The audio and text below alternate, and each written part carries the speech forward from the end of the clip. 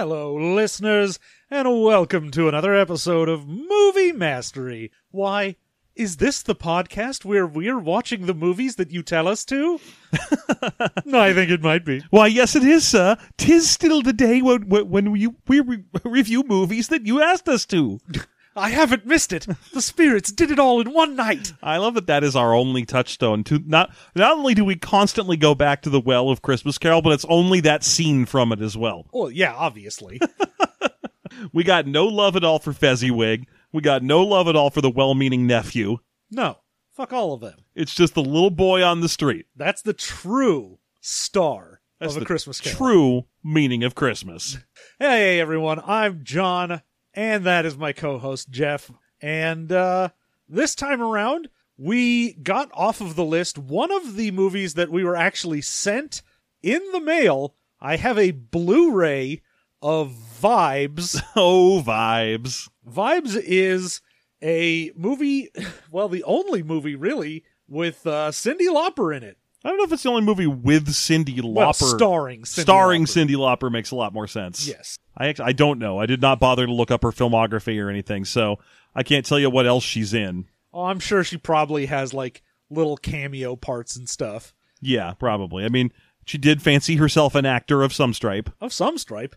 Like many stripes. Yeah, like she auditioned, I believe, to play Stripe. Yes, the movie Stripes. She auditioned to be this titular Stripe. She was like, "Can I be Stripe in the movie Stripes?" And they're like, "Do you want to play the gremlin Stripe?" And she's like, "No, I want to play Stripe, the Power Armor obscure DC character that's the uncle of Stargirl."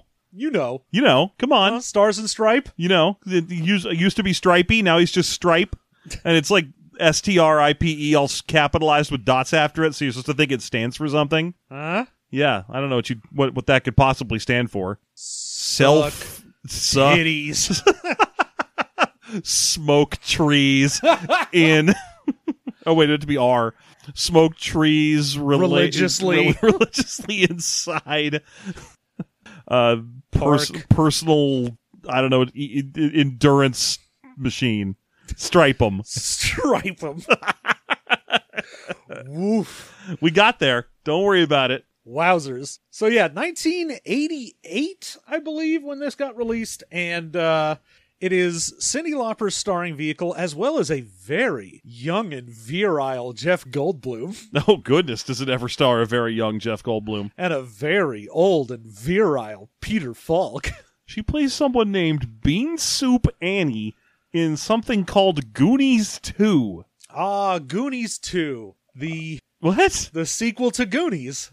A plot undisclosed. Oh, it's an in development plot to or sequel to Goonies. It never happened or something. I'm sure. Okay, that's fair. That, or maybe they're talking about the NES video game Goonies 2. No. Apparently. Okay, here we go. Trivia. Sean Astin and Corey Feldman pitched an idea for Goonies 2 to Richard Donner, and while he liked the idea, he thought he wouldn't receive a big enough budget, so it just never happened. That said, it does have a top-billed cast. Corey Feldman, Robert Davi, and Cyndi Lauper as Bean Soup Annie. Ah, Bean Soup Annie. Do you think she played a hobo in that? Maybe. Anyway, she has 74 acting credits. Well, there you go. Yeah. So, this is a movie about psychics, ostensibly. Yeah, it's like, it's an Indiana Jones thing, but with a really, really weird twist of everybody in every main character is a psychic. Yeah, no spoilers or anything, because we'll get to that, but this movie, for the idea of it's a bunch of psychics with different psychic talents, so not just generic psychic, but like, I have astral projection, and I have mind reading, and I have psychometry, and like various psychic things. Yeah. And they're all trying to find like this ancient city of gold or whatever. And you're like, that sounds like a weird, interesting movie. And it isn't at all. It's not. Okay, it's not the worst thing we've ever watched. Oh, goodness, no. We've seen way worse than this. Because for the description, I was like, man, this certainly does just sort of plot along. Yeah, I mean, part of this movie largely rolls along on charm. And it's the charm, the middling charms of Cyndi Lauper as an actor, the incredible charm of a young Jeff Goldblum, and then also just the avuncular enjoyment of being in the same room as a wizened old Peter Falk. Oh, yeah. I mean, the fact that they managed to get the cast that they did for this is like, oh, your movie is pretty much garbage, but it's watchable because I can look at the people on screen and they seem to just be all thinking they're in a different movie. I don't think Jeff Goldblum thinks he's in a movie at all. Jeff Goldblum's acting in this, and it'll come up a lot as we're making our way through the review, is a lot like he's just like an audience member in a production of Cats who's just trying to play along with the cats coming out into the audience. I mean, honestly, just throughout this movie, it feels like they had just given him the pages Yeah. to read, and he's like, what? Are you sure? All right. Okay. Like he's just improvising the whole time. Ugh. Like he just can't believe that this is happening. That's everything you're getting from his performance. And you're going to pay me for this? All right. Yeah, no, that can't be the plot. Okay. You don't want me to say this. You say so. Hey, you're writing the checks, buddy. Yeah, it ain't great. It's definitely, the problem I have with this is I feel like it should be either worse or weirder to make it into the whole like cult classic thing. Yeah, it's not quite there. Because as it is, you're just kind of like, yeah, this is a movie that when you describe it to someone, they're like, oh man, that sounds ridiculous, I should watch it. And then you do it and you're like, that was a movie. I feel like it's for similar reasons, it's kind of in a similar sphere to like Golden Child. Kind of. Where it's a action adventure story starring a comedy persona, and it you hear the description, you're like, Jesus, that's nuts, and then you watch, you're like, oh no, it's just Eddie Murphy shtick. Okay, it just sort of goes. It just plods along on an Eddie Murphy pace, and I could be watching Coming to America. It feels weird how much of this about being like an ancient Peruvian like psychic city or something, and it just doesn't matter. None of this matters. All right, you know what? We're going to go ahead and do our in-depth spoilery review, but first we're going to play a little music, gather our thoughts, and come in fresh so we can tell you all about Vibes. I'm picking up good vibrations. She's giving me the excitations. I'm picking up good vibrations. She's giving me the excitations. And we are back. It's time to really find out about this 1980s psychic comedy adventure romp. And can I say, please do, right out the gate, yeah, probably one of the biggest disappointments in this is that Cyndi Lauper does no singing in this. No, doesn't even have like a song in the credits, as far as I know. Yeah, she does. There's a Cyndi Lauper song playing us out. Oh, that's right. Yeah, it's just not a. It's not a Will Smith. Yeah, it's not. She's not Will Smithing the joint. She just attached whatever current Cyndi Lauper song wasn't getting the airplay she was hoping for. Oh yeah, it's not like she made a song called Vibes and the song is about psychics or something. Yeah, that we don't get that. We just we get a Cyndi Lauper song on the outro. But yeah, it's one of those movies where you're like, have Cyndi Lauper sing. I get the impression they might have asked, and she's like, no, I'm a serious actor. The whole point of this is to be like, I'm an actress. I have 74 credits on IMDb, and one of them is for a movie that never happened, and that's my top billed credit. My number one credit. Which is weird because I star in this. Yeah, no. Vibes, it starts out, before we even get to anyone, we get a couple guys wandering around in the South American jungles of wherever they went to. I think they're in Ecuador. Ecuador, that's right. Yeah, like you keep expecting them to be in Peru because a lot of this is about Peruvian-looking mountains and Machu Picchu-looking ruins, but no, it's set in Ecuador. And, okay, they go find something. They have a local guide who brings them to a place, and they're looking for the City of Gold, and instead they find the Room of Gold, the top of Luxor, and yeah, with a glowing pyramid where you can actually see the regular, like the PVC they use to hold the spars together. Yes, indeed. Oh, look at that! You got just a little pyramid there. You uncovered put a light inside of it. You uncovered a wobbly IKEA light fixture. Good job. It's loaded with heavy psychic energy and smoking heavy doobies. But yeah, we don't start with our main characters finding it. Instead, A couple of old men are stumbling their way up the mountain under the guide of a person who is leading them up there. One of them is instantly recognizable because he's been in 1,000 things. It's I think his name's Michael Lerner. Yep. Who you'd remember as Mayor Ebert from the Godzilla movie in 1998. That's definitely what you would remember him from. He was on like 8 episodes of Glee. He was in he's in the Coen Brothers orbit, so he's in a couple of their things. But he's just a fun character actor, and here he doesn't get much to do. No. We get one person who, upon opening what they assume is going to be the entrance to this room of gold, they just find a very shoddy, like, plastic, Wobbly plastic pyramid. and instead of going, oh, what is this garbage? Or even trying to be like, well, I guess if we break through this, maybe this is like a window into the room. No, I love this part because it's enclosed in like an easy to break apart stone box. And what happens is a guide leads them all the way up here, and as soon as the guide gets up there, he starts loudly praying in what sounds like a native language, not just Spanish. Oh, yeah. Well, it's the And- same thing whenever you get your local guide to Yeah. take you to the cursed area. They're always like, oh, no, I took you here, but you shouldn't actually be here. Yeah, they're always like, "How dare you? You just brought me up here. What are you talking about?"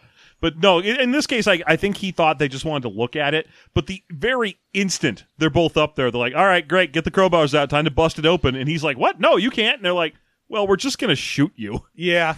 And one of them, for some reason, is like, well, I'm just going to lay my hands upon this little plastic pyramid and see what happens. And he immediately starts speaking in tongues, and His one friend tries to help him. he touches him and gets blasted back by some energy. And then Michael Lerner, hands on this shoddy little pyramid thing, vanishes into nothingness and is never seen again. Indeed. But that's the setup for, like, what the plot is supposed to be about, is this... It's a race to find this plastic thing again. yeah, we gotta get to there, but...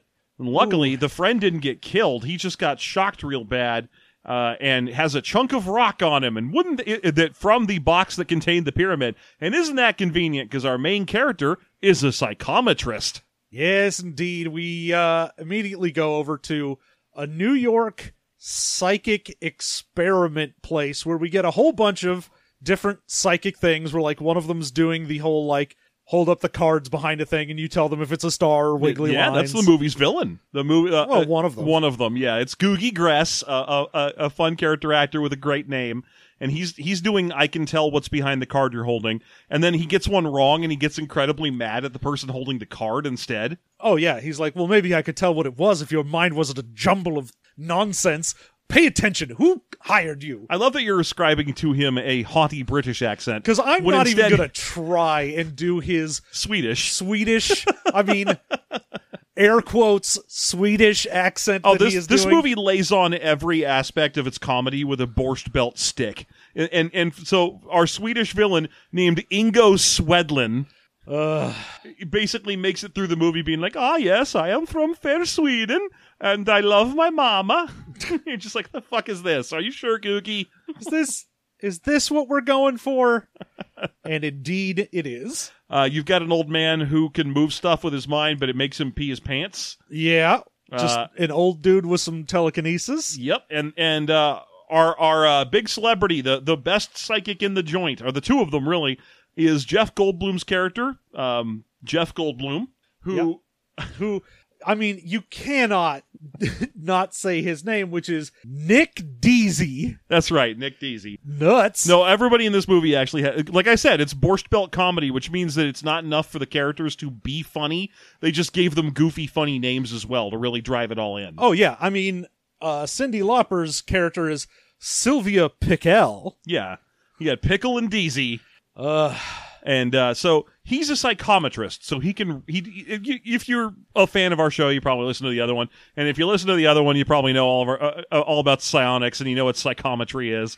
He's an object reader. Yeah, he can pick up an object and tell some of the history of that object, where it's been, stuff about its previous owners, stuff like that. Yeah, and we get a hilarious bit of comedy where they have him read a bunch of knives on a table, and he's like, "This one was used for a murder. Why would you willingly hand me this? I had to watch a murder happen just now." Oh, That's going to be in my head for weeks. I'm not going to be able to sleep. and then he puts his hand on the table and he goes, someone in this office has had sex on this table. And then the female of the two scientists who were interviewing was like, we can be done now. We're done. Oh, okay, go away.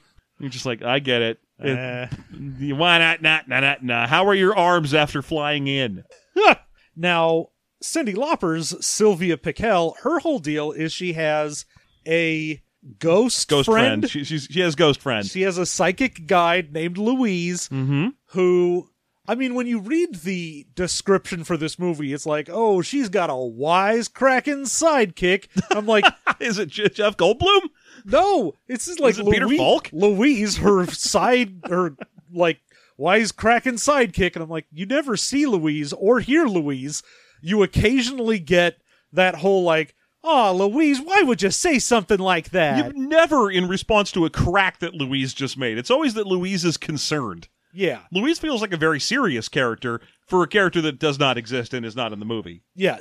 I mean, the idea of Louise is sort of like not quite motherly, but very protective of Sylvia. Yeah, wants what's best for Sylvia. But basically, it's just an excuse for like Cyndi Lauper to look off to the left and be like, huh? What's that? Yeah, you're right. He is a cute guy. Because by the way, Cyndi Lauper's accent in this movie is in full force. Yes.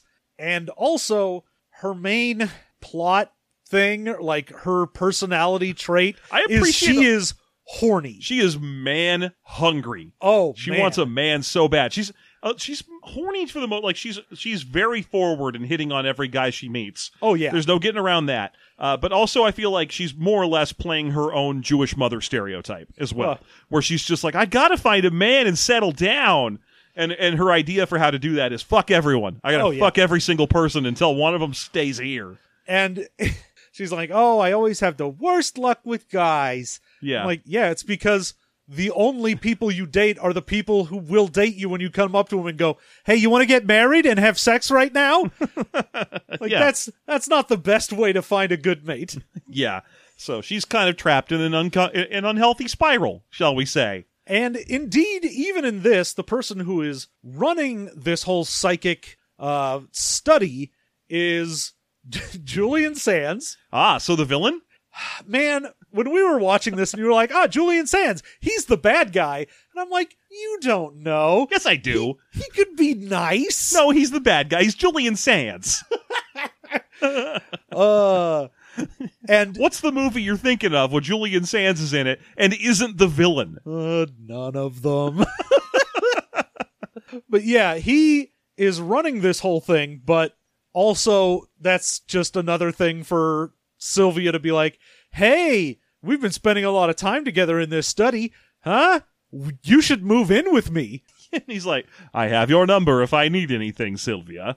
Yeah, because for villainy. Yeah, we have a little scene. We need to introduce the characters because, as it turns out, of the 5 or so psychics that are being tested today, 3 of them are more or less main characters in the film. Yeah. Because Ingo Swedlin, the extremely stuffy, very self-assured psychic, is one of our bad guys, and so we need to have. There's a little lunch sequence where they all get together and they communicate. They talk about being psychic and what it's like to get paid to be participating in a study. And Goldblum's whole thing is everyone else here is kind of old hat at this. They're lifers. Yeah, they're like, oh, we've done tons of these studies. We've gone on shows. We've done stuff like that. Whereas Goldblum was like, this is the first one I've ever done. I've had this since I was a kid, but I kind of want to know more about it, why we have it. And for him, he's the type who's like, I'd rather get rid of it because it's more of an annoyance than anything else. Well, yeah, because he can't touch stuff. Because, I mean, one of the things we see in this movie is him touching that rock from Ecuador and being like, oh, an ancient king held this. And I'm like, if everything you touch gives you thousands of years of history, it's going to be really inconvenient in your day-to-day life. Oh, yeah. Well, the thing is, you have not just that it's like, oh, anything I touch, I'm going to immediately get some information on, but also when he goes back to work, he works as a museum curator, and more than that, he works as basically a novelty sideshow guy, because everyone's like, hey, I don't know where my keys are. Can you touch my hand and tell me where they are? I think my favorite of that, because we basically, Julian Sands wants him to go on like an expedition or something, because Sands ultimately is the secret bad guy of the movie and is also looking for the Room of Gold. So he's trying to keep Goldblum in his orbit because Goldblum is an effective and powerful psychic.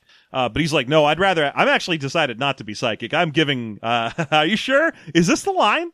I don't want to be psychic. I don't want cool powers. I'm going to go be a museum curator with a wife who hates me. Oh, yeah. Well, The girlfriend. Because Sylvia has to be like, oh, Louise says that your girlfriend is having bouncy times with another guy. Oh, for God's sake. Like I was saying, the comedy in this is, it can't just be you're being cheated on. It's, Louise says your girlfriend is making bouncy on a guy. Yeah. Making bouncy with the...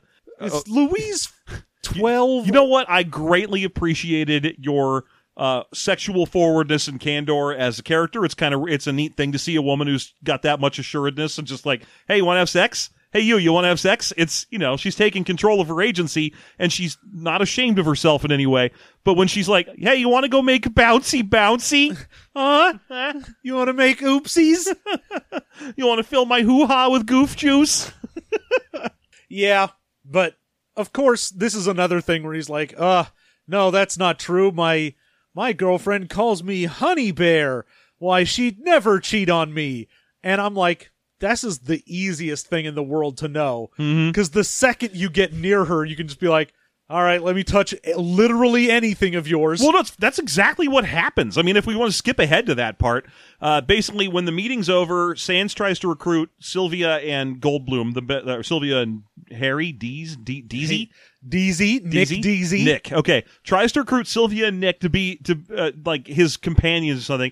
Nick quits and goes home. Sylvia tries to make out with Julian Sands, quits and goes home, but also there's some like camera guy there who's like intimidating them and taking pictures. Well, not really intimidating them. He's across the street just taking photos. It's Falk, right? Yeah. Yeah, it's just Peter Falk is over there taking pictures because he's going to steal away some of the psychics if he can get away with it. But then, that resolved, we get Nick going back to his home life and his job life because he doesn't want to do anything. He doesn't want to go to Ecuador. He doesn't want to be a part of the psychic experiment. He wants to stay a museum curator. But we need to break that. The next couple scenes need to be his life falling apart so he's willing to be in the movie. Yeah. And so we get just one home and one work. The work one, like I said, is just everyone at his job treats him like a party trick. And the best one is the person who's like, I think this fish is bad. I'm having fish for lunch and I think it's bad. Can you touch this fish? And he just has like a fucking raw trout on a plate. Yeah, it's just a raw fish that he like grabs Goldblum's hand and puts it on. And he's like, ow, why would you do that? I mean, what do you think I'm going to know about this? And even if I told you it was fresh, what's your next move? Are you going to cook a fish in the museum are you going to debone and descale this fish? Yeah. And, one of them's like, oh, I just got a new car and I want to know if it's a lemon. Can you touch the car? But more than that, it's the head of the museum comes in and he's like, the trustees are here and I've been cooking the books. So you need to keep them entertained and just sort of do party tricks for them with whatever they give you. Everyone give him one of your personal objects and he'll tell you all about yourself. The thing that drove me nuts is he is getting ready. He doesn't like this job and he's getting ready to quit. His girlfriend is breaking up with him. And then it's like, oh, I guess I could really use the money if I go with you. And I'm like, no, up yours. He's a museum curator. He's already doing fine. Yeah, but I mean, he still wants an income. And he's a museum curator at like a giant museum of natural history and Egyptology in New York. Oh yeah, he's one of the.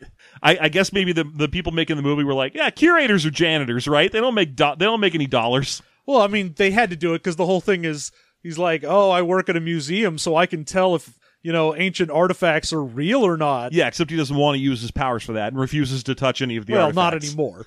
We reach him at the point where he's apparently reached his breaking point for this. Yeah. And like we mentioned, he goes home to his girlfriend and, they start getting intimate. And as soon as he touches her panties, he's like, aw, man, Sylvia was right. You were cheating on me. Some other guy has had these panties. She's like, oh, it was just my dad who was helping me do laundry. Oh, your dad who had just won a hockey game by scoring 3 goals? Which the panties tell me is called a hat trick. Oh, thank you, panties. But yeah, it's and the whole joke is that she's an upclass 80s woman. So her response is to be like, I don't have the emotional bandwidth to deal with this level of accusation that is correct. Look, here's the thing. You were gone, and I had gotten a little drunk with my girlfriends, and this just happened. Now, we can't take it back, but here's the deal. We both work well together. We've got a good relationship, both physical and emotional, and I think we can put this behind us, or you can leave. And, of course, he leaves. Yeah, he just leaves, and she's done with the movie. Then he goes back to work and is chased around by donors again when Sylvia shows up and is like, hey, you want $15,000? Or $50,000. $50,000, and all you got to do is come with me to Ecuador with this guy. Yeah, Peter Falk showed up at Sylvia's place and was like, hey, I need to find my son in Ecuador, and he's been lost, and I need a psychic, and I saw your ad. I need 2 psychics. It won't work unless you can get the other guy. I need psychics to help me find my boy. My poor boy. Also, just one more thing. Peter Falk is great in this. I love Peter Falk in this. I love Peter Falk in anything he's in. Yes. Because he's great. Yeah, but for a movie that's this lightweight and frippy, he is really, really fun. Yeah, no, he's great. Anytime he's on screen, he is giving it his all. Yeah. He's just this lying, shifty con man character who's clearly having a blast trying to wrangle these 2 psychics everywhere. Oh, yeah, because Nick is really the one he wants because he's like, oh, I need to find the way to get to this place. And the only real clue I have was somewhere in Ecuador, and I have a shirt from the guy who survived when they first went up there, who's unconscious now. Yes. So, Louise, as much as she's able to, predict the future, she isn't really able to be like, oh, I'll give you directions. Yeah, that's the thing, isn't it? Sylvia can predict the future and also has a ghost who knows things. Louise can predict the future. So Sylvia's entire psychic power setup is that she can talk to a ghost, and that ghost is psychic. Yes. She's a medium. She's a conduit. Can also astral project. That's because right. Louise taught her how to do that. Yeah, she has astral projection, but also her ghost friend can see the future. And because we don't want to skip the scene where with Steve Buscemi in it, because he's only in one scene of the movie, and I would feel at a loss if we didn't mention a 20-year-old looking exactly like he always does, Steve Buscemi. Yeah, and this is just to drive home the fact that she always has the worst luck in guys. Mm-hmm. One of her exes is Steve Buscemi. They're at the racetrack, and he's like, "Oh, come on, baby. I'm all brand new now, but I could really use some money to get back on my feet. And, you can tell me which horses are going to come in when." And so she has to be like, all right, Louise, I think he's really changed, and I definitely want a guy, and I'm so horny. Yeah. So please just tell me what the race is going to be. And she does, and he wins, and then he's literally brought his actual date to the horse track as well. Yeah. He's like, oh, well, what a coincidence seeing you here. I'm just going to take her home because she's on the way. Anyway, bye. No hard feelings, bye. Oh, It's very sad. Poor Cyndi Lauper, Sylvia, is so lonely. So alone and wants a good man. Only a man, though, not friends. Yeah, no. Friends are a waste of time. No, she's already got Louise. She don't need anybody else. That's true. Why is she so lonely? She's got a permanent friend. Yeah, but not a permanent friend that she can bone down with. You don't know. I do know. Hey, look, I'd like to cite the case of Ghost. I'd like to cite the case of Ghostbusters. So the ghost could blow her in a dream. Only in a dream. Give her dream blows. Dreamy bee. I believe there was a 70s movie literally called Ghosts Can't Do It. Ah. So that might be a pretty strong argument on your side of this equation. Well, also the fact that Louise never interacts with anything throughout this entire movie, even when it would be beneficial for her. That's too. true. Well, they're following pretty clear Ghost rules here. Yeah. But they're following the first half of Ghost rules, not the second half of Ghost rules where he learns how to touch shit from Vincent Schiavelli on a train. But yes, he decides, you know what? Instead of being used for puppet for good times for these museum people and having to deal with the fact that my girlfriend is cheating on me, yes, I will go to Ecuador with you. And Nick flies out there with Sylvia, and we get some very weird nonsense here where, like, for some reason, the movie just wants to stop and stay in a hotel for a while. Yeah, we had a lot of business to get through in a hotel. So they get picked up by Peter Falk, and Peter Falk is still maintaining this lie that it's his son who's missing in the mountains somewhere. This lasts all the way until they get up into the mountains, and he gives Goldblum the shirt, and Goldblum's like, this shirt belonged to a man who was 3 years older than you. Oh, yeah. He's like, oh, this man's much older than could be your son. Oh, did I say my son? I meant my father. I'm his son. I'm looking for him. No, it's a guy about the same age as you. Yeah, my mother remarried one of my schoolmates. Saw a picture of him, couldn't stand it, had to marry him. Yeah, I'm just going to get back on the bus and leave. Oh, man. That guy. So he's just like, no, don't leave. I'll take you to the actual guy. You can talk to him yourself. He's in a hospital. I'll tell you what, we're looking for a room of gold. Yeah. We'd all be ridiculously wealthy. I just didn't want to mention anything because, So instead of you going home immediately, just stay the night at the hotel at my expense and think about it. And they go to the finest of the Ecuadorian restaurants, a hotel restaurant that makes no sense. They go to the finest Ecuadorian hotel, which has an El Torito in it. Pretty much. But the things that happen in this restaurant, first of all, the restaurant's full of bougie rich people. Yes. Just completely full to the brim. The drinks that people get in there are generally either like giant overflowing. Well, most people have like just a standard martinis. drink. Yeah. But Ingo shows up in the hotel with a scorpion bowl on fire and everything. And I'm like, wait, so it's a Mexican restaurant. They mentioned that.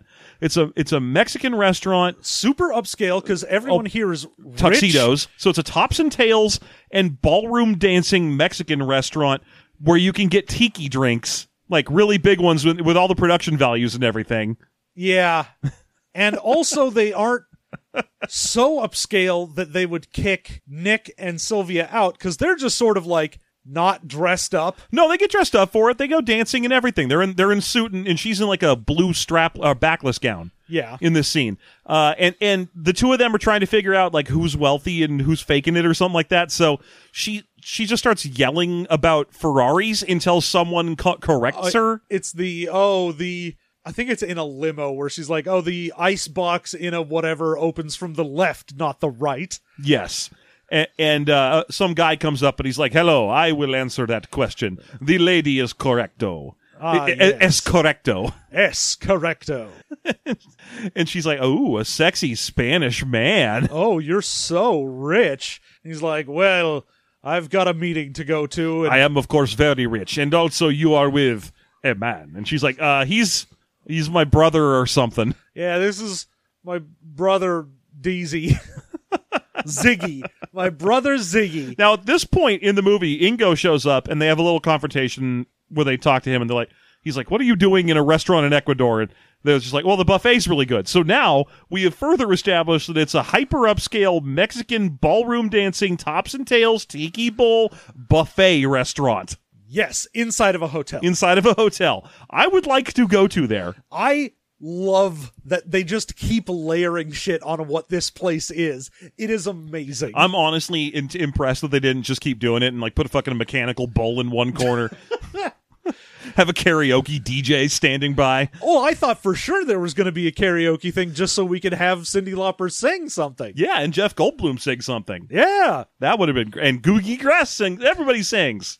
What you got, Peter Falk? But yeah, they are trying to hide from Ingo that they're here doing a thing, which is interesting because Ingo is the one person whose psychic power is mind reading, and they're like, oh, I know, we'll just dance and then pretend that we're in love and on vacation here. Yeah, the wildest thing is that they're like, oh god, that's Ingo Swedlin over there at the bar. What do we do? What do we do? I don't know. I guess you could just sit where you're sitting. It's not like he's seen you or anything. Yeah, you just sit right here, and then if he notices you, then do something. But instead, they're like, the only thing we can do is stand up and ballroom dance. We have to dance and then sit right next to him and pretend we're in love. We have to stand up and do bits.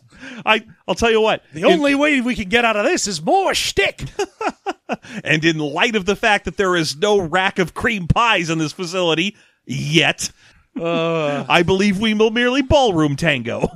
And Why also, are you here in this restaurant in Ecuador? Oh, the cream pie buffet is excellent. Also worthy of note that they do a tango, and they are both highly proficient tango dancers. Just, I guess it's just because it was, part of the bit, but it was, oh yeah, they both know incredibly fancy tango footwork. And this is another one of those things where we had mentioned in the beginning, but like Goldblum just seems amused during this entire scene. Okay. All right, I guess we're dancing. This is what we're doing. Okay. If you say so. Hey, buddy, it's your name on the checks. Yeah, given that his character is supposed to be like, I hate being psychic, but I'm doing this just so I can get some money and like move on with my life. And from everything we know character-wise, he seems like he should be fairly serious about this. He's nebbish and he's nervous. Those are his primary character traits. But Goldblum's actual acting in this is just sort of like okay. Yeah, exactly. He's supposed to be playing a nervous character who doesn't want to get into any trouble and is trying to live a normal life. But he reacts to everything, like I said, like he's an audience member at a Cats performance.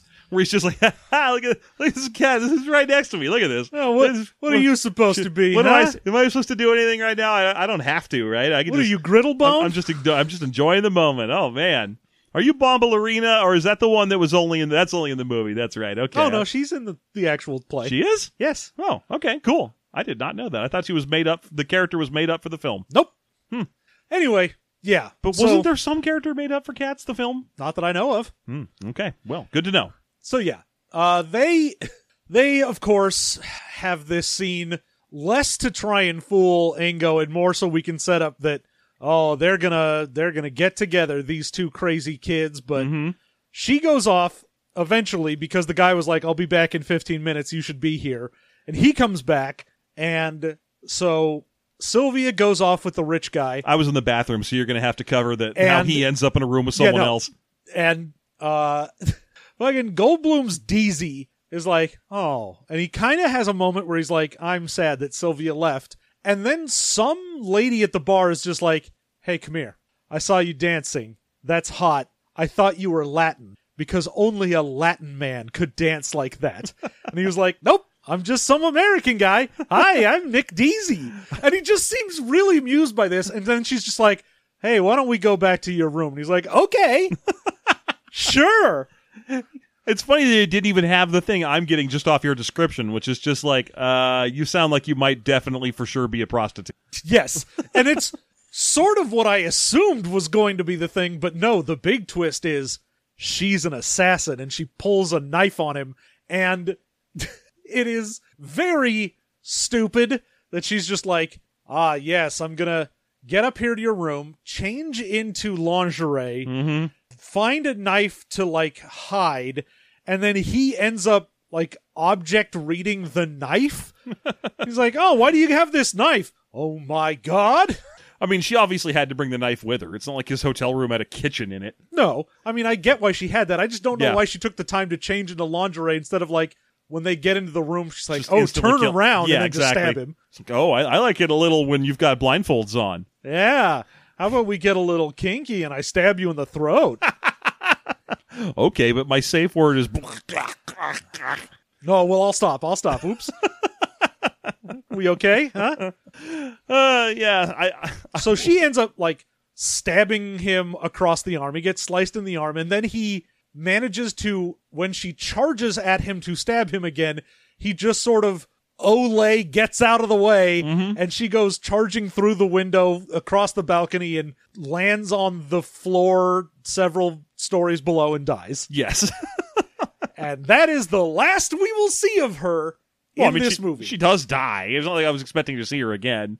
I mean, it would be kind of funny if everybody who died in Cyndi Lauper's vicinity became one of her ghost buddies, but still. Well, I mean, when he eventually goes and gets, like, Henry Buscafusco and Sylvia Piquel, and he's like, someone tried to kill me. Her body's right here. And, like, they all go to his room. The body's gone. Also, any evidence of it happening is gone. There's no glass on the floor or anything either. So, somebody had to get the body gone. But there's no, like, yes, that was whoever, my associate, or... she wasn't actually dead. There's no mention of her again. It's a weird thing. No one's like, we've got 3 other bad guys in this movie. We don't see the police show up. No. Like, there's 3 other bad guys in this movie, and presumably they're all in cahoots with this lady. And they're like, well, we're going to kill these 2 psychics before they can help Harry find the treasure. And no one else is like, oh, but you also killed the lady we sent after you. Yeah. And who did this? Is it Juan, that random third bad guy? Or did Ingo go out there and drag her corpse away? No idea. Don't worry about it. Nobody knows. Just she fell out a window out of the movie. We also get more shtick here, though, because his initial thought is, oh, God, if she was an assassin, that Spanish guy was probably an assassin to kill Sylvia as well. And Which isn't the worst. No, it's nice. It's a notion. hero moment. Yeah. He's like, oh, God, I've got to go save her. And then he runs over to her place, and he sees what he thinks is this guy about to garrote Sylvia. Yes. But after duking him out and knocking him to the ground, it turns out that this is great because we have to have a minor character run in, or like a nobody character to run in and just go, oh my God, you've punched out the Spanish ambassador to Ecuador. Goodbye, movie. And now, good day, sir. Someone had to make the announcement, and the Spanish ambassador to Ecuador is unconscious. Yes. And Sylvia's like, God damn it, that guy was rich and an important political figure. I had him wrapped around my finger. This was going to be great. And he's like, well, look, I have been stabbed, and I thought someone was trying to kill you because they were trying to kill me. And she's like, oh, that's romantic. Now I'm back on trying to get on your bones. I'll just pivot. It's fine. No big deal. I'm quick to flip. We know. And then they go to the hospital the next morning, or the middle of the night. They go immediately. Because he's like, all right, fuck this. Someone tried to assassinate me. I'm going home. Yeah. This is dumb. And, Peter Falk manages to be like, well, how about we go visit the guy in the hospital, like I said, because at least then you'll know I was telling the truth about all of this treasure and whatnot. I'd hate for you to leave Ecuador thinking me, a guy you're never going to see again, is a liar. That'd be that would weigh heavy on my conscience. And, they have to go there and trick the nurse. And right, the nurse is a huge lady. And so we get a bunch of jokes about how she's a huge, scary lady. Yeah, this lady is big. Now for big lady jokes. Yeah. Oh, something about King Kong? Am I going to climb you like Mount Everest? And other humor. And indeed other things. And she's like, no, they won't. She will not let them back there to see him. And so they evade this problem of this nurse who is vigilant and will not let them back there to see the guy in the hospital by just walking back there and going into his room. They call the front desk. Okay. And then use her, trying to figure out what's going on with the phone to sneak past her. Yeah. And then they find the guy, and he's in a coma. They're going to try and psychometry mind read him, but when Nick touches him, he wakes up, and he's like, they never bring me any chocolate pudding. It's always ice cream. Why are they bringing you anything? I thought you were in a fucking coma. I mean, he's less comatose and more unresponsive. Oh, but I guess he's unresponsive but willing to eat ice cream. Yeah. He comes out of it for ice cream. I was going to say, they do mention that he, comes in and out of it occasionally. Yeah. But you'd still assume he would just be on an IV drip, but whatever. Also, and I'm going to go ahead and say this unequivocally, and nuts to you if you think this is incorrect, ice cream is better than pudding. Oh, yeah. Yeah. As soon as he was like, I want nasty chocolate pudding from a hospital instead of ice cream, I was like, no, you don't. Fuck you, man. Get the ice cream. Ice cream's fucking delicious. Pudding is a compromise. Pudding is I guess. Pudding is the kind of shit they would serve in Victorian dinners before ice machines were invented. Now you can have ice cream. Pudding is only exciting if you are an elementary school kid and you brought your own lunch. Yeah. If you ain't got snack pack, I don't want to fucking hear about pudding. Leave it in the 80s with Bill Cosby. It is the 80s. Leave it. Okay. It should be cut out of Blu-rays of the film. They just have to reverse it. They keep bringing me pudding. I wanted ice cream. Controversial decision or a statement here from a movie mastery I know, but officially, in all capacities, ice cream is better than pudding. Yeah, I'm not going to fight you on this. This is one where we agree. Yeah. But yes, he has a piece of the altar that they broke apart to get to this plastic pyramid before, and as soon as Nick touches it, he gets kind of possessed. Yes, it has a hold on him because apparently this secret village they're going to find had a whole psychic power thing as the kind of their central governmental core. I honestly don't understand the deal with this pyramid thing at all, because, I mean, I don't give a shit if we skip around. When they finally get to it at the end, they're like, ah, yes, there was an ancient civilization who, like, predated the Incas by so long, and they had psychic powers, and they used this to amplify their psychic power and destroy their enemies, but it destroyed them. And I kept thinking, what was, did I miss something? What do they do specifically? Because the only thing that thing seems to be able to do is disappear people who are touching it or cause local rock slides. Yeah, I was like, is this an aliens thing? Did aliens bring this? Because it's reading like it's supposed to be a technological thing and not just, we have some weird rock that makes our psychic powers good. Yeah, but I mean, ultimately, they didn't want to add aliens to that because this is an Indiana Jones pastiche, and you'd have to be some sort of colossal fucking moron to add aliens to Indiana Jones. Oh yeah, if you added aliens to an Indiana Jones story, that would ruin it, and it would be terrible. Yeah, that wouldn't be any good at all. It would suck, especially if they just like randomly left at the end of the movie, and you were just like, well, fuck, I guess they just...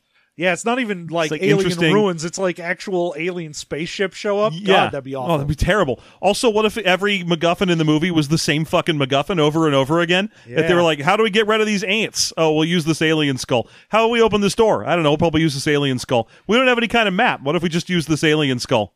It Yeah, would be fucking terrible. the worst. Anyway, yes. So now that Nick has touched this piece from the like altar on the top of the mountain, he has completely changed his tune to be like, no, now I have to go there. I'm obsessed with finding this place, and we should leave right now. Yeah, he's got a little bit possessed, but it's still enough Nick left in him that he can still do shtick. Yeah. Because that's what the rest of this is. Well, yeah, I mean, the whole thing is basically this piece of rock has drawn him to here. Yeah. So it's less that he is possessed and more that it's just like, oh, I now have the craving to go to this mountain. Yeah, and I'm going to say here as well that this is the point where they actually get up and they're camping in the woods as they make their way towards this hidden city. One of the things about this movie I enjoy is that it almost feels, and I know they don't shoot movies in sequence, but in this movie, it feels like Cyndi Lauper's clothes get progressively more Cyndi Lauper. As in the beginning, she's wearing like a pink mini dress, which is admittedly very Cyndi Lauper.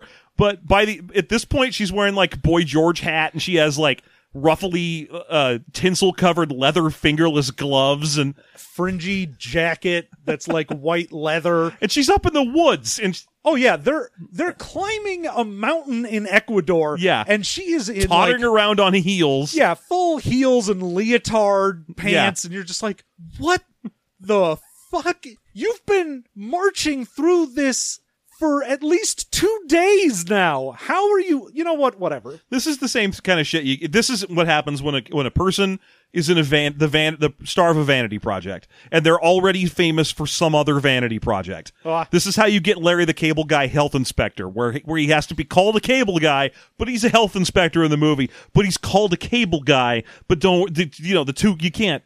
You can't. Here we have this character, Cyndi Lauper, not a famous pop star and 80s idol, but certainly acting and dressing and just being that character, and don't worry about it. Oh yeah. At least in Hulk Hogan movies, he's always some kind of wrestler still. Not always. Sure, I guess if you want to, the one where he plays a rich guy, the Santa one. Yeah. He's not a wrestler. He's a rich, weird commando man. Also, he's what, some kind of alien or something in Suburban Commando? yeah. Yeah, but still, he uses wrestling moves and fights two wrestlers. But he's not a wrestler. No, but he's a warrior man. So at least his dumb outfit. Here, she's like a 2-bit psychic, and she dresses like Cyndi Lauper. And when she goes into the wilderness, she dresses like Cyndi Lauper even harder. Oh, yeah. It's just great. But yes, this is the point where I had thought, maybe Julian Sands wouldn't be the bad guy. Oh, but you gotta have faith. But he shows up in like the last 20, 30 minutes of the movie and is like, ha, it's me, Julian Sands. I'm the bad guy. Canny viewers would have already noted that this would be the case by the telltale sign that I'm in the movie and I'm Julian Sands. There's no other foreshadowing, but god damn it, that's enough. And Ingo ends up shooting Harry at this point. Throws a knife into his back. Oh, yeah, that's right. Because he's like, haha, I learned how to throw knives from somebody. Yeah, he was like, I learned how to throw knives from an Indian guru or some crap. Because he's like, oh, my whole world is psychic nonsense. Yeah. That's my Jimmy Jam. That's all I do. I do psychic stuff, and I don't want to skip over, by the way, he corners them at the hospital as well. When they find out, when Nick touches the rock and is like, okay, I know where to go, Ingo shows up immediately with a gun and is like, hey, tell me everything you know and I'm going to shoot you, and also I want that rock. And the way they get around it is that Louise reads his mind, establishes that he's Swedish and that he is obsessed with his mom. well, channels His mom. the mom. Like, Yeah. basically, Louise goes into the spirit world, brings back his mom, and is like, here, possess Sylvia for a bit. Yeah, and so Sylvia starts singing a dumb Swedish children's song. You know, she's like, Papa Shisho, I am Swedish. I wear shoes that are made of wood. And this is enough for Ingo, a professional murder man, to be like, oh, Mama, Papa didn't I like to live near a windmill also, yeah. Which, I know that's Denmark. I don't fucking care. Yeah, and then I think the nurse ends up just straight up hitting him with a chair. Yeah, because he shoots her. He shoots her across the shoulder and thinks she's dead, and then she just gets up because she's a big, intimidating woman, and takes him out with a chair. But he's just back later. Don't worry about it. Yeah. That's just how we resolve that scene, is comedy chair break. I do love that when Falk dies in this, there's like this huge emotional It moment. goes on where- for so fucking long. Oh, yeah, they have to have like a last dying speech from him. This guy lasts longer than Yoda.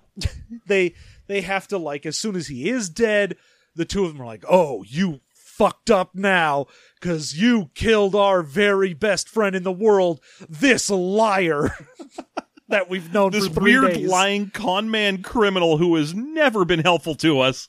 And who is alternating between being just the worst con man and kind of a skeevy pervert. The thing is, he's so much fun, though. You But want to he's hang Peter Falk, because so Skeevy Pervert really comes up right before he dies, because we have a scene where the three of them get all the way up into the wilderness and they set up 3 tents, so they're all sleeping by themselves. I guess it's lucky they have the mules. And Cyndi Lauper or Sylvia goes off to try and sleep with Nick, who gets real mad at one word she says wrong. well, you know, they're like, oh, why do you like me? When did you figure that out? And she was like, oh, you know, when you came in and Rescued tried to me. save my life, I figured, oh, what a great guy. If there's anything I could do to repay him.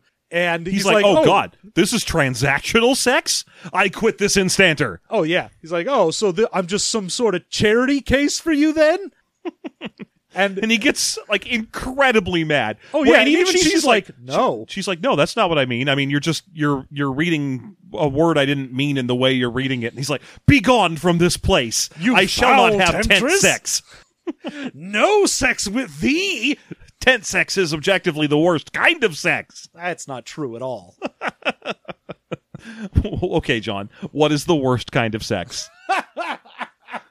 Let's go to Movie Mastery Corner. We've already established that pudding is worse than ice cream. What is the worst kind of sex?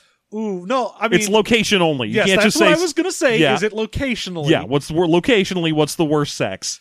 Ooh, I gotta say, it's gotta be just woods sex. Woods. Actually, no. Okay. I'd go with beach sex because you get sand all That's over. true. I was about to tell a story, and then I was like, wait, too personal. Hold on, I'm not telling that. But it's true. Yeah, no, It's not the best. because at least in a tent, you're like, well, we're in a controlled area. You know, you got a sleeping bag, maybe even an air mattress. The best thing you can hope for with a tent is that you're not backlit, because then you're betting on a shadow play for the neighborhood. Yeah, but You- I mean, even that's not terrible. Yeah, I got cool technique. Watch my moves. Yeah, maybe you're into it. Maybe you're about to do one of those like Austin Powers scenes. So you're saying beach sex is the worst sex, specifically by location. Oh yeah. I would say airliner bathroom. There's just not the room. Everyone can hear you. You're Oh, being yeah. an asshole. Oh, for sure. Yeah. But I mean, at least there's some manner of skeevy prestige to go along with it. I guess that's fair. I mean, they don't call it the Mile High Club because it's awful. I mean, they should. Should. That They should call it the Mile High Club. Get the fuck out of the bathroom. I need to take a piss. God damn it, club. It's got club in there twice. It's like ATM machine. Please don't make me stand awkwardly by the Door listening to you try to have sex. While this poor flight attendant does not want to give me the rest of this Diet Coke. Anyway. Back to it. Peter Falk gets murdered by Ingo, but yeah, it takes him forever to die. Partially because he just goes on at length about how he had dreams and hopes and crap, but also because this is a movie where we know that ghosts hang around with Cyndi Lauper. So she's like, don't worry, Louise is going to take care of you. She promises. And he's like, I can see her. She's beautiful. I'd fuck her. I'm going to fuck your ghost friend. Once I'm dead, nothing's going to stop me. This is going to be one of those mushy ones. You're going to have to watch the two of us go at it. Worse than tent sex. Anyway, the whole thing I was trying to say, he's got a skeevy element, is that when Nick kicks Sylvia out of his tent and is like, I shall not sex with you, transactional hooker type, he's like, oh, hey, are you offering around sex? Come on over to my tent. We'll have sex. Because he's like, what happened? And Nick's like, oh, she's angry because I wouldn't have sex with her. And he's like, oh, she wants sex. Sex. Boners. We also skipped over the gag that the dude in the hospital they had to object read had, thanks to Nick's object reading, he now knows that Peter Falk's wife slept with this guy. Both of his wives did. Yeah. It's a gag. It's a Borscht Belt gag. Meh. This movie is set in the mountains of Ecuador, but it might as well be set in the Catskills. And yeah, Julian Sands shows up at this point and is like, well, Ingo killed your hairy guy. Now it's me and Ingo and this other guy. Third man, who surprisingly has lines in a story arc. Weird, right? You wouldn't think so.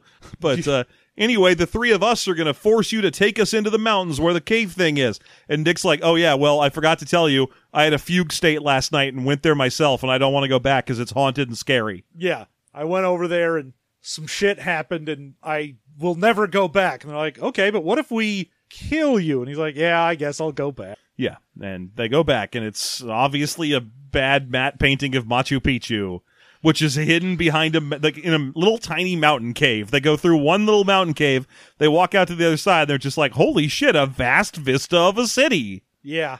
It looked like Littlefoot discovering the Great Valley. That was the exact moment where he was like, oh God, the city is here, and it's full of tree stars. But this is where we finally, in like the very end of the movie, find out what the bad guy's plan is. Because they're like, all right, Ingo here can apparently translate this ancient, like, prehistory language. Mm-hmm. And there's some kind of thing in here that says how to harness the psychic energy in this pyramid, and their plan is to harness it and use it for ... something. Generic world domination appears to be the plan. Yeah, no one will be able to stop us. Yeah, it's very generic. The first people who got there were like, we're gonna get rich off this triangle, and then they die. And then these people come up and they're like, we'll get power off this triangle. It's weird though, because they know exactly what it is when they're trying to get there, but nobody else seems to, and I don't know how they know it. Well, yeah, and also the only person who seems to be able to operate it is Sylvia. Well, none of them touch the pyramid. Yeah, well, they know better. That guy died trying to touch it. Yeah, but there's some formula he has to get from the runes around it, yeah. The runes around that tell you how to safely siphon the power. And also, Julian Sands' character isn't psychic, and I kept thinking, well, how are you going to get psychic power? You're not psychic. Yeah, I kept expecting a big reveal that he was also a powerful psychic, and that was why he had put together the organization so he could track other psychics.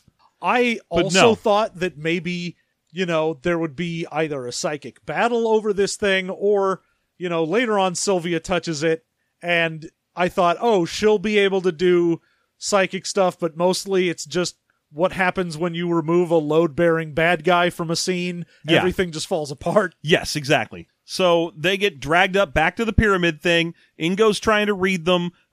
Julian Sands sends this third guy out to murder Jeff Goldblum, but he leaves Sylvia around. Because Sylvia began essentially speaking in tongues. Oh yeah, so she's useful. She's like, oh, she can actually read what's on here without having to, like, translate it. Yeah. But then And- she passes out. Yeah. Well, Sort of. then She- she astral projects. Yeah. Because we need another version of the Sweden scene where we do shtick where some guy is like so obsessed with his parents, even though he's like a 48-year-old man. Yeah. Because the Jeff Goldblum this time gets taken over by the spirit of Sylvia, channeling the spirit of Luis, channeling the spirit of this man's father. Well, the weirdest thing here is Sylvia astral projects, and for some reason, even though his power is psychometry, Nick can see Sylvia in her astral form and is like, oh, hey, what are you doing here? Yeah. And then he starts talking as if he's this man's dad, which means that we have a 3 to 4 layer daisy chain of psychic possession happening where he's like, well, okay, fine, Sylvia, you can possess me, and then I'll start talking like you. And she's like, okay, but I'm going to have Louise tell me to talk like this guy's dad, because Louise went and got that guy's dad, and Louise is channeling him, and I'm channeling her, and you're channeling me, okay? And he doesn't realize, like, he just gets a couple words of like, oh, you know, my dad is the only one who called me, like, Pepito or whatever. And- The only person to call you little boy in all of your home country? Yes. All right, then. And instead of it working like it did on Ingo, where he's like, oh, my father, like, he instead is like, I hated my father. He used to, like, put me in the shed and he would beat me and my mother, and oh, I'm just sad you died before I got a chance to kill you. I'm gonna strangle you to death, old man. And Goldblum's just like, shit, no.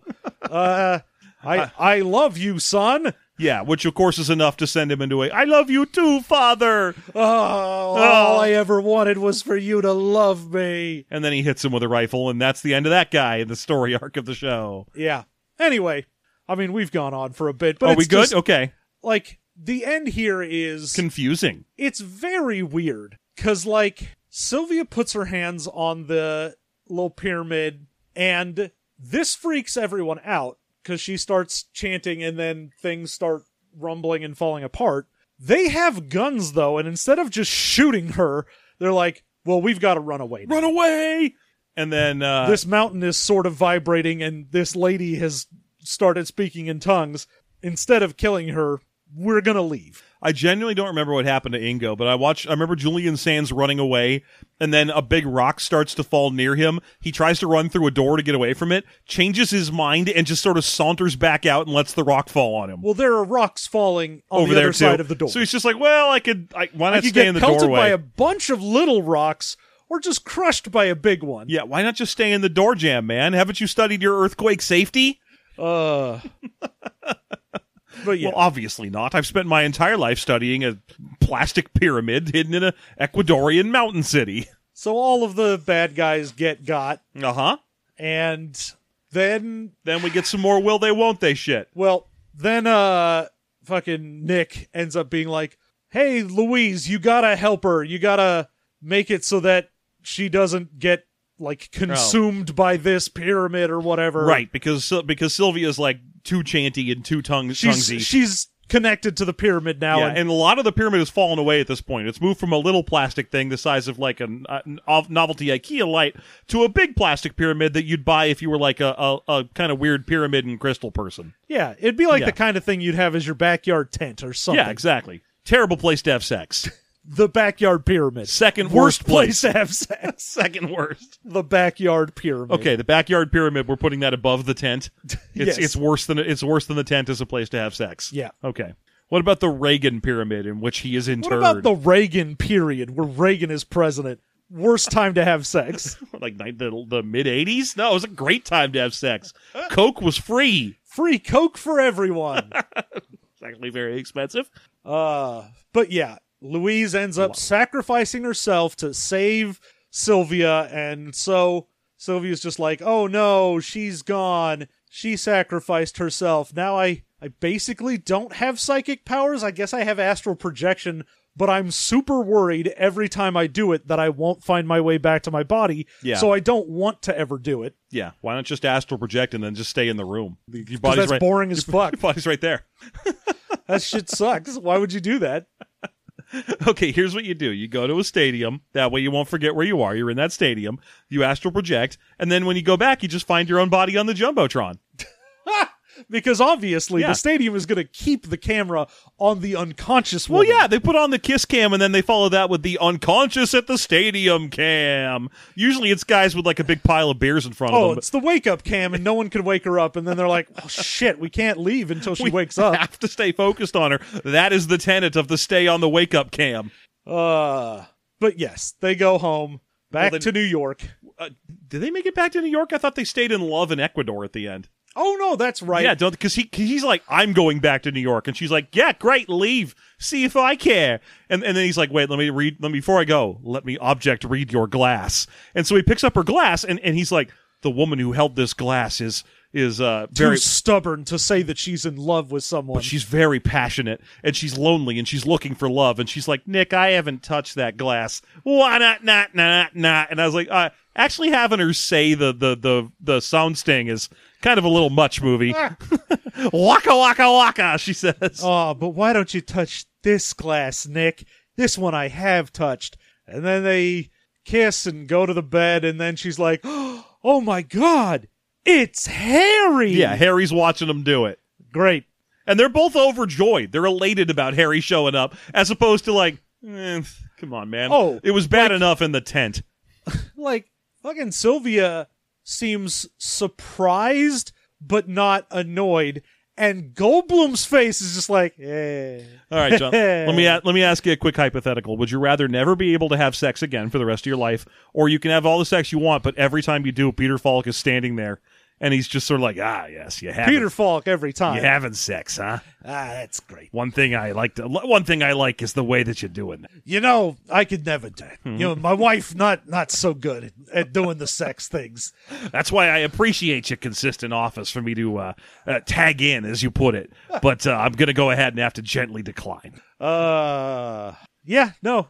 That's the end of the movie. Mm-hmm. Turns out Harry gets to take Louise's place, except it's Harry, so God, that's awful. Well, I mean, it was pretty bad anyway. That this poor woman who died at some point when, according to the story, she died, and then later Cyndi Lauper fell off a ladder at 12, and when she woke up, Louise was there in the hospital. Yeah. She spent 2 weeks comatose, and when she woke up, she could talk to, just Louise. The she one never talks ghost. to any other ghosts. She never mentions other ghosts except for Harry. Yeah. And I kind of wonder if that wasn't supposed to be a sequel setup, maybe a little? Like, oh, yeah, now I'm a ghost. No, we're going to that's- have some wacky shenanigans. That's just Harry's gonna watch us do it. It's the final joke. Oh, Sting. excellent, because I have some interesting moves I'd like to try. Yes. Ghost moves. Harry, check this out. Harry, bet you can't do this. I learned this from an Indian guru. We get it. Lots of Indian gurus. Okay. Anyway, yes. There you go. There's Vibes. Weird movie I'm that's sorry, I just got it in my just head. I just got it in my head that he was like, Harry, watch these interesting moves. And then he just did the dumbest possible. watch what I can do. I'm and then falls off the bed. I'm going to tweak her breasts like I'm trying to change the radio station. And she's like, stop that. That's very uncomfortable. No one likes that in the history of boobs. And he's like, no, this is a genius move. Harry, I demand your approval. Even Harry says that's stupid as hell.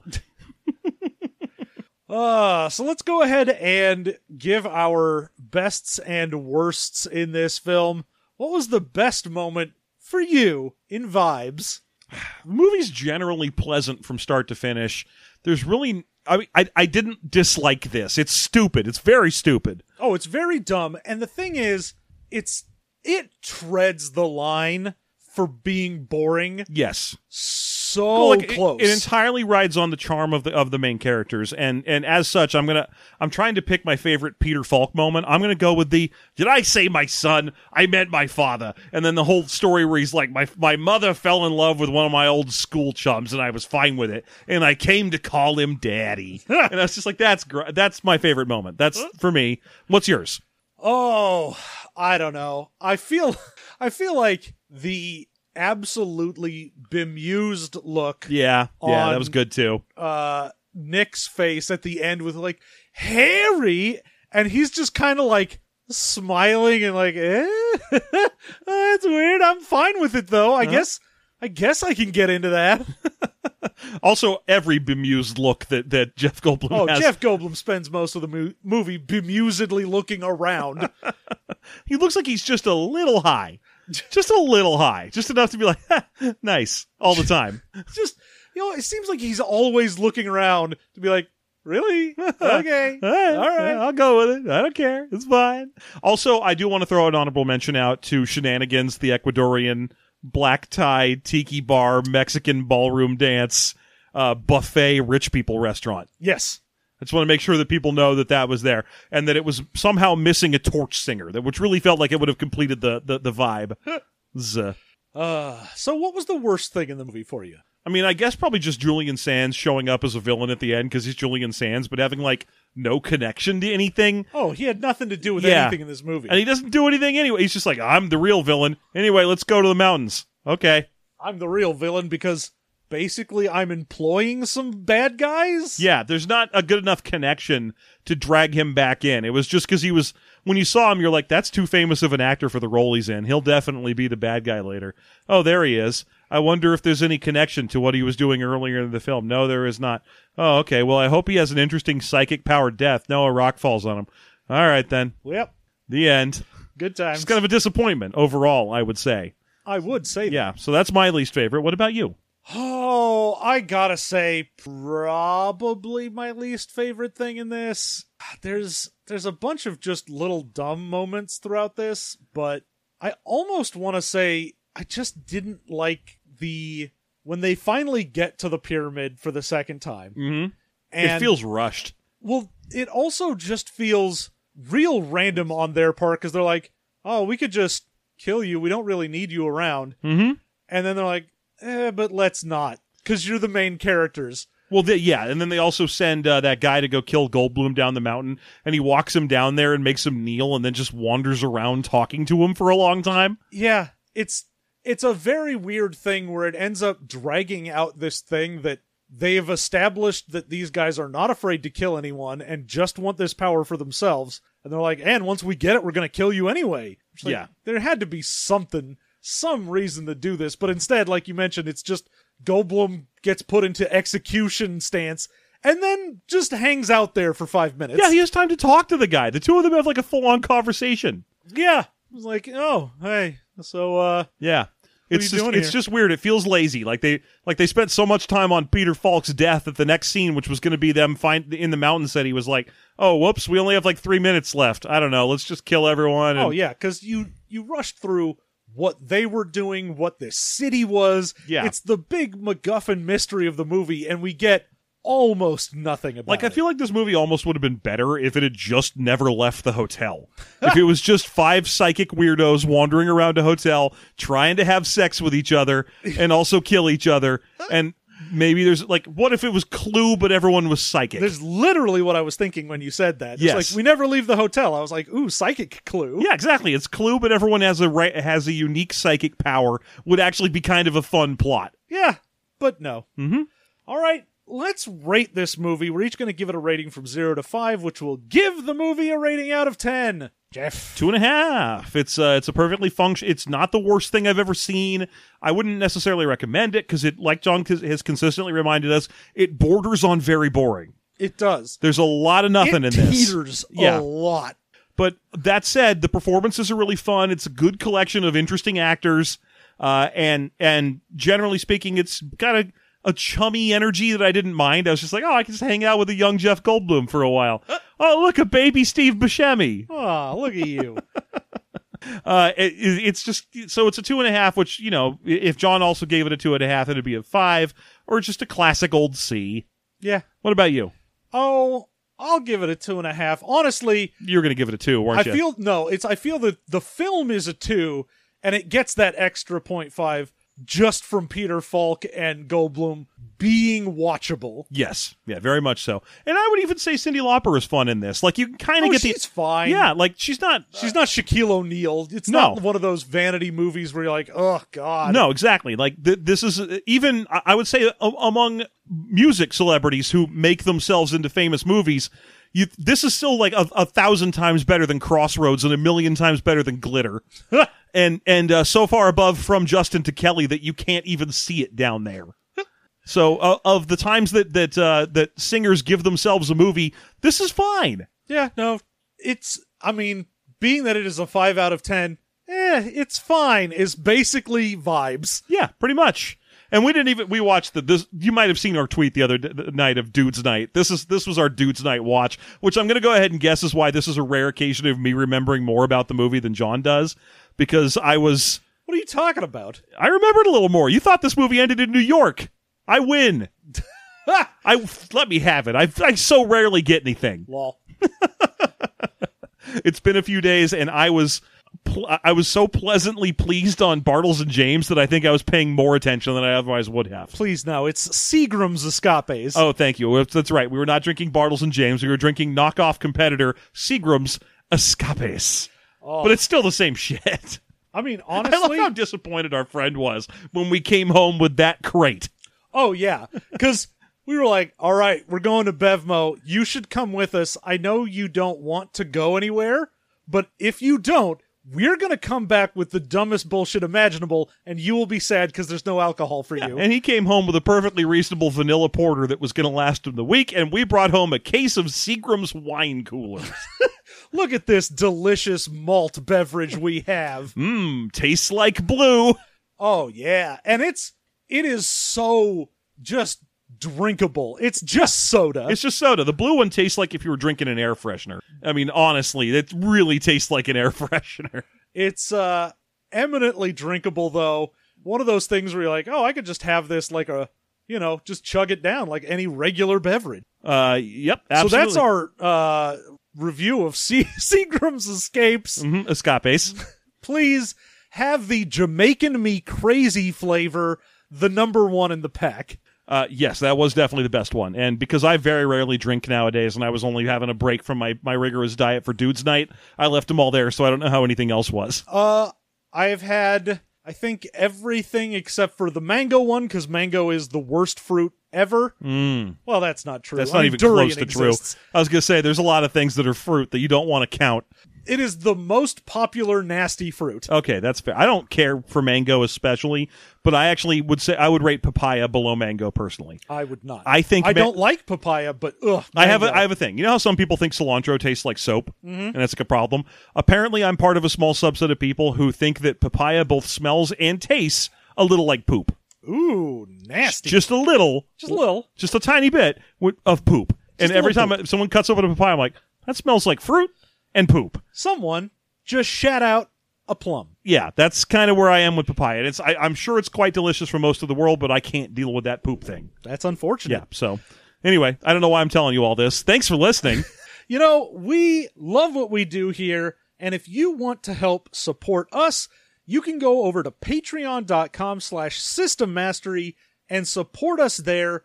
We have a ton of different bonus content things you can get, and up at the $5 level, we have TV Mastery. We are going through The Littlest Hobo right now, and let me tell you, today's episode is one of my absolute favorites. I love the one we are talking about today. I think it's certainly an important episode. Oh, it's a very special episode. Yeah.